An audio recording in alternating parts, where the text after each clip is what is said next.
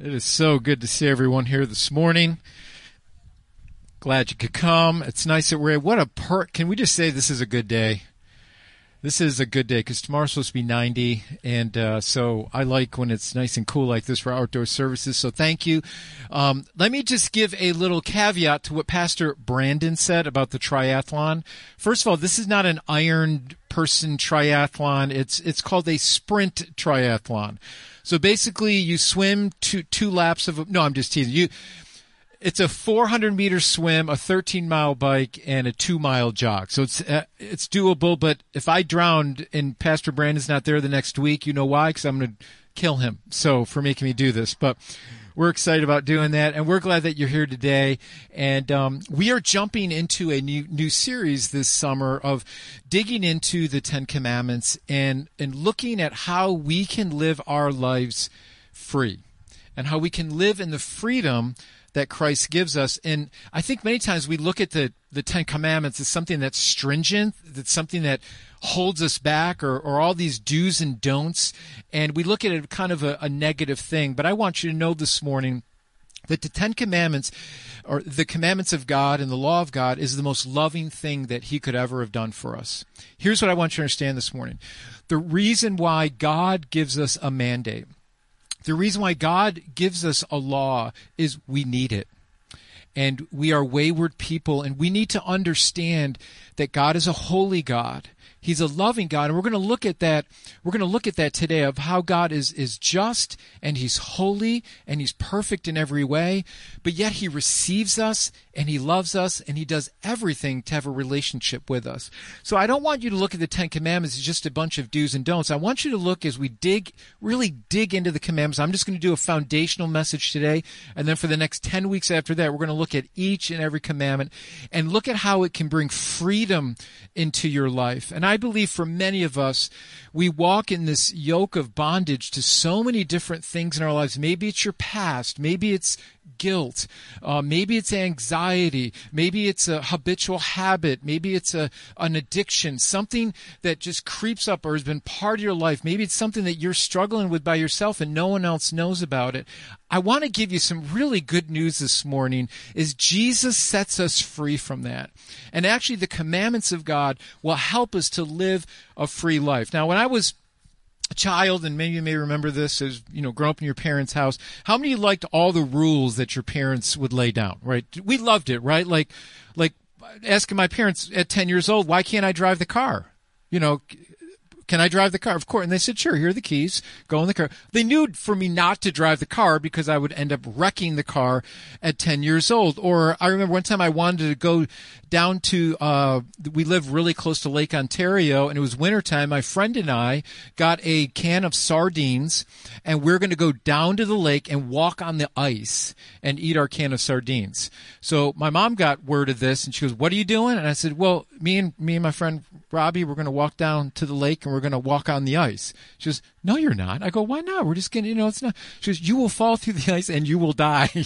That's why you can't do that. So the reason for these rules is because my parents loved me, and they wanted to set up guardrails in my life to protect me from myself. How many know we need protection from ourselves many times, that we make dumb decisions? How many of you have ever made a dumb decision in your life?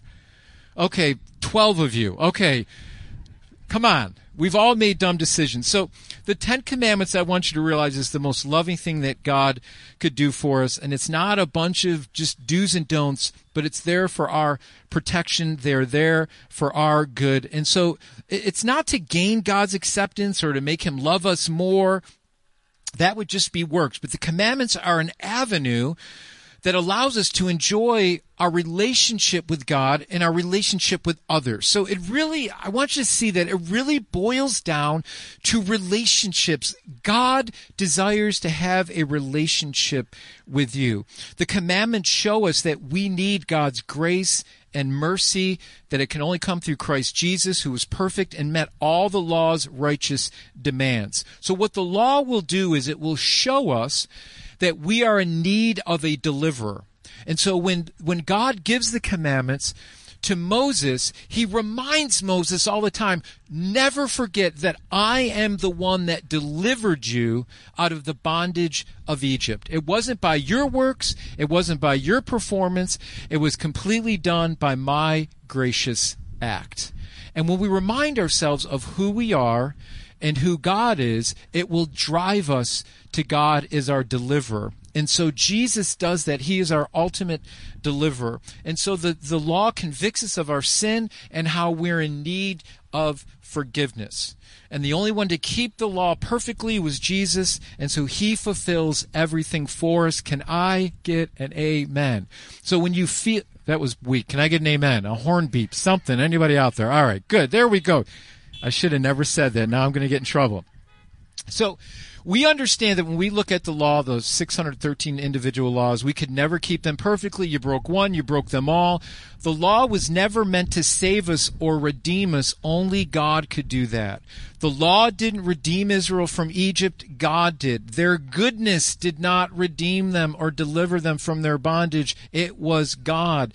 God is the one through his Son, Jesus Christ, that delivers us, that saves us, that sets us free from our sin. Amen? So that's why we need a Savior. God never wanted the Israelites to forget that he was the one that delivered them. And in just a moment, we're going to take communion together. And what I love about communion is we remember what Jesus Christ did for us. We remember the price that he paid with his very dear life, with his very precious blood, to save us from our sins, to heal us, to set us free from bondage. So I want you to look at the parallel here, that Egypt symbolizes bondage and sin that Israel was under. God comes and delivers them. And that's a perfect picture of Jesus Christ in our life. He comes as our deliverer to set us free. So the law points out our waywardness and that we needed a Savior. And so to have a relationship with God, we need to come to God on his terms. Amen? We don't have a contract with God. We say, God, I'll do this if you do that. And that's just works. God says, no, you got to completely depend on me. Israel was completely helpless without God's help. They could not deliver themselves. And listen, you may be at your wit's end today, and you may feel like I'm struggling today, or I'm struggling with whatever's going on in your life. I want you to realize that's exactly where God wants you to be, that you can't do it on your own, that you need a Savior, and that's why Jesus came to do the work for you. So the commandments show us how to relate to God and have a right relationship with him. So the whole focus is on relationship. So what I want to do is I want to go to the book of Genesis and look at how God established his relationship with Abraham. And from Abraham, a mighty nation would grow into what we know as Israel. So what God wanted Israel to understand is freedom. Living in Egypt meant bondage. Living under God meant freedom. God has his best interest for us because he knew that we could not save ourselves. So God would establish his relationship with Israel going all the way back to Abraham. So let me read to you Genesis chapter 12, verses 1 through 3, and this will kind of be the foundation for this series on the Ten Commandments. It all starts with this relationship, this covenant that God made with Abraham.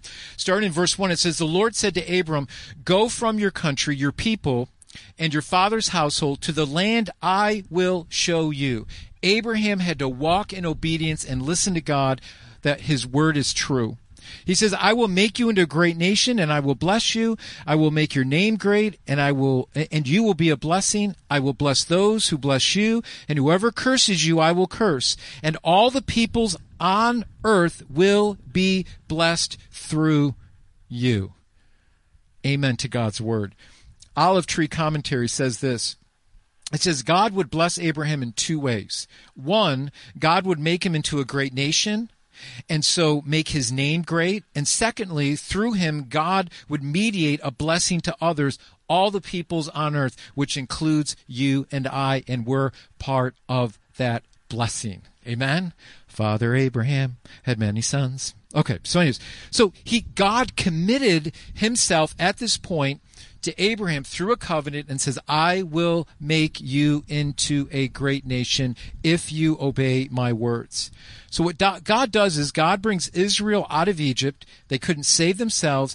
They needed a deliverer. Not only did God deliver them, but he wanted to have a relationship with them. And I want you, I think sometimes we get this idea of God as this mean old guy, sitting in his, the Old Testament God of sitting in his front lawn, yelling at anybody that comes and walks on his lawn and stealing everybody's ball and saying, you can't have it back if you come walking on my lawn again. I think we kind of get this idea of God as the grumpy old man in the Old Testament. And then we see in the New Testament, grace and love and all of these things. I want you to realize, listen to God and his grace, that he speaks to Israel and to Abraham and how he desired to have a relationship with them, not just put all these demands on them. Leviticus 26:13 says this. He says, I am the Lord your God. He doesn't just say, I am the Lord God and do what I say. He says, I am the Lord your God. That's a personal God. He wanted to have a relationship with them. Listen to what he says, who brought you out of the land of Egypt so that you could no longer be their slaves. I broke the yoke of slavery from your neck so that you can walk with your heads held high. Amen. Think about that for a moment. When we're delivered through Jesus Christ and he sets us free, the weight of that bondage is now lifted off our shoulders.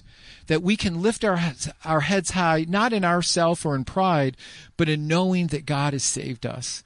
That he has taken that burden of sin off our life. Isn't that wonderful? And this is the personal language that God speaks to Israel. Deuteronomy 4:20 says this. God says, remember that the Lord rescued you from the iron smelting furnace of Egypt in order to make you his very own people, his special possession, which is what you are today. Both Leviticus and Deuteronomy have everything to do with freedom. He says, if you want to be free, then you come to me. I am the one that has set you free from the bondage of Egypt. So God delivered them, brought them into the wilderness, literally a desert. If you ever been, I've been to the Southwest. How many have ever been to a desert before? I mean, I'm talking desert. Like, okay, so you know what it's like. There's nothing there. God brings them there, and they're like, what are you doing? There's nothing here for us. And it's here that God establishes relationship with them. It is here where Moses goes to Mount Sinai and receives the commandments of God. And so God leads them out of Egypt in this completely desolate place. And the reason why God did that is for this reason. They had to completely depend on him for everything. Everything. Food, manna from heaven, water from a rock. They had to completely depend on God for everything. And this is where God wants our relationship with him to be. We bring nothing to the table with God. Our righteousness is like filthy rags before the Lord. We bring nothing to the table. God does everything for us through his grace and his love to have a relationship with us. Aren't you glad for that? Because, man, if I had to, amen. If I had to bring my works or my righteousness before the Lord, it would never work. It would never be enough. We would fall short every single time. Now listen, I may be able to swim in a triathlon. I may be able, well, I think, hopefully I can, 400 meters. But I remember that the world record for the longest continuous swim is 136 miles. 136 miles in the water. I can't even drive my car that far. No, I just can't imagine that. For me, I may last a mile or two and I'm done. 130, I could never do that. But then take that same person who swam 136 miles and put him on Long Island on the shore of the Atlantic Ocean and say, okay, now you got to swim to nonstop to France or England. You could never do it. That's how God wants to see our relationship. There's nothing in me or my strength or my goodness that could ever approach God or have him receive me in my own strength. God said, only I can do that for you. So it is here at Mount Sinai, God would give Moses his words, and God would share this with Moses. Listen to, once again, God's words and his relationship and the language he uses. Exodus 19:3-6 says, Then Moses climbed up the mountain to appear before God. And the Lord called to him from the mountain and said, give these instructions to the family of Jacob. Announce it to the descendants of Israel that you have seen what I did to the Egyptians. You know how I carried you on eagle's wings and brought you to myself. Once again, beautiful covenantal language of God's love and protection. Now, if you obey and keep my covenant, you will be my own special treasure from among all the people on the earth, for all the earth belongs to me, and you will be my kingdom of priests, my holy nation. This is the message you must give to the people of Israel. And God takes him there and then gives him the commandments of God. But once again, listen to the language God uses. God tells him that it was by his hand that they were delivered.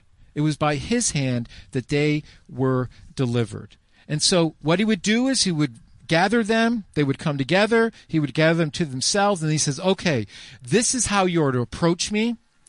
I'm a holy God. Nothing unholy can come in my presence. If that's the case, you will die. But I brought you to myself, and I'm going to bind myself to you, and I'm going to have a relationship with you.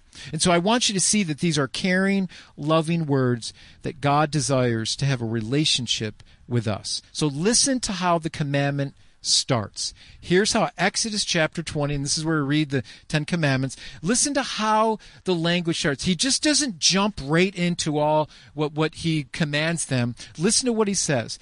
Then God gave the people all these instructions, and this is what he says.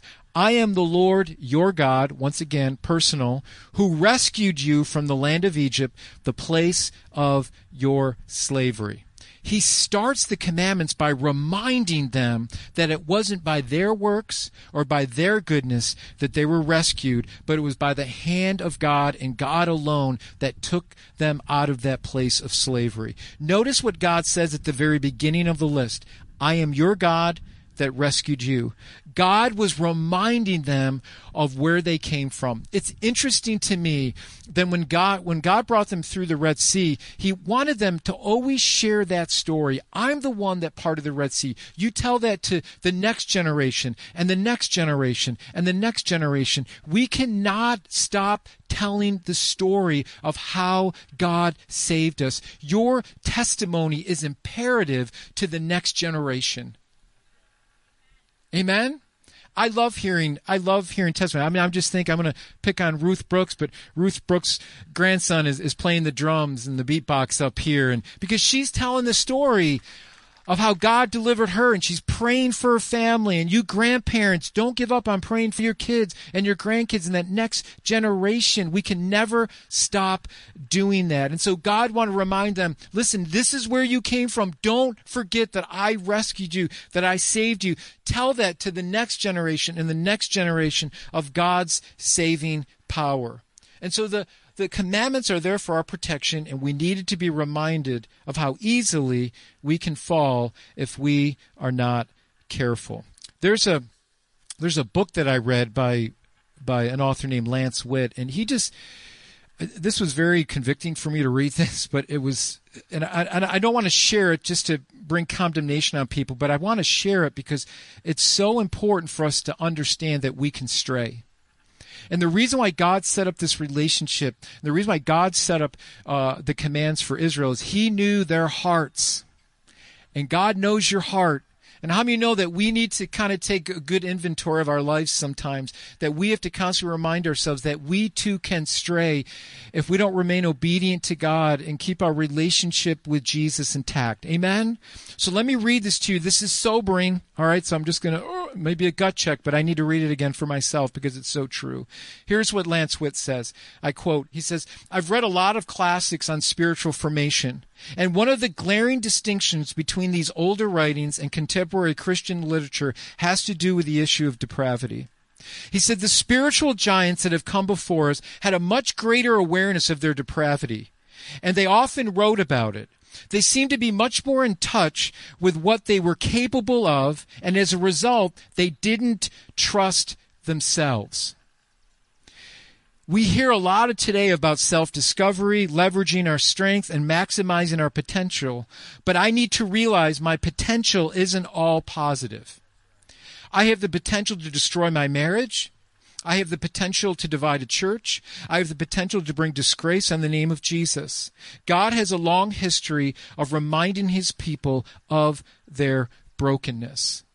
And so, yeah, let's give God the glory for that. Amen. That's a great quote.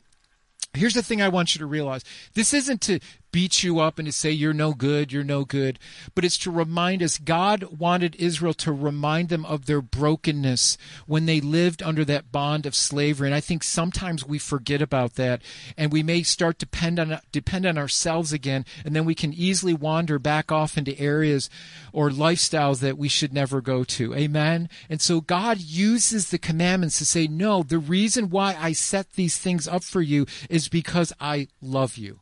It's because I care about you. I have these guardrails because I want nothing to come in between your relationship and me. So God had to drive Egypt out of their hearts. And he had to speak to them. He had to discipline them. And how many know we're creatures of habits, and there's things that can so easily creep back into our lives. And we need to be reminded of our brokenness and how God saved us in the midst of our brokenness when we least deserved it. So the commandments are a reminder that we can easily stray. And the closer I become to Christ, the more I realize I need him.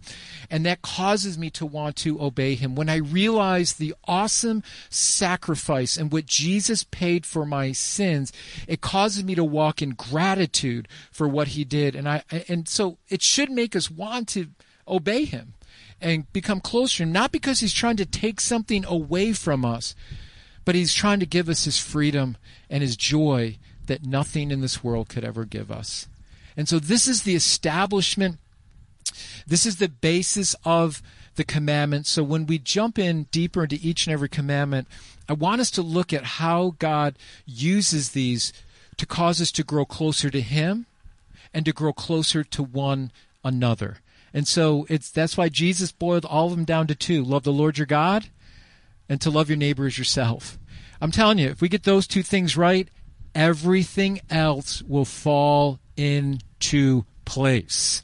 Can I get a big amen and some horn beeps? Okay, we're at the end here. There we go. Okay.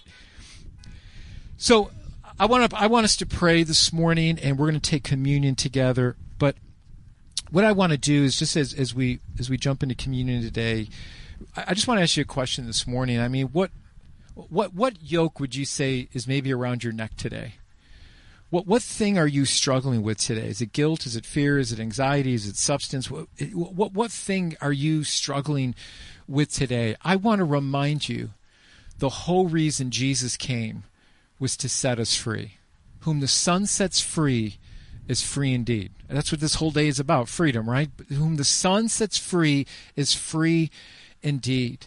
And I would tell you, bring your hurts, bring your pain, bring your brokenness, come just as you are, and allow the Savior, Jesus Christ, to save you, to heal you, to give you words of hope and encouragement, because those who are in Christ Jesus, they now become a new creation.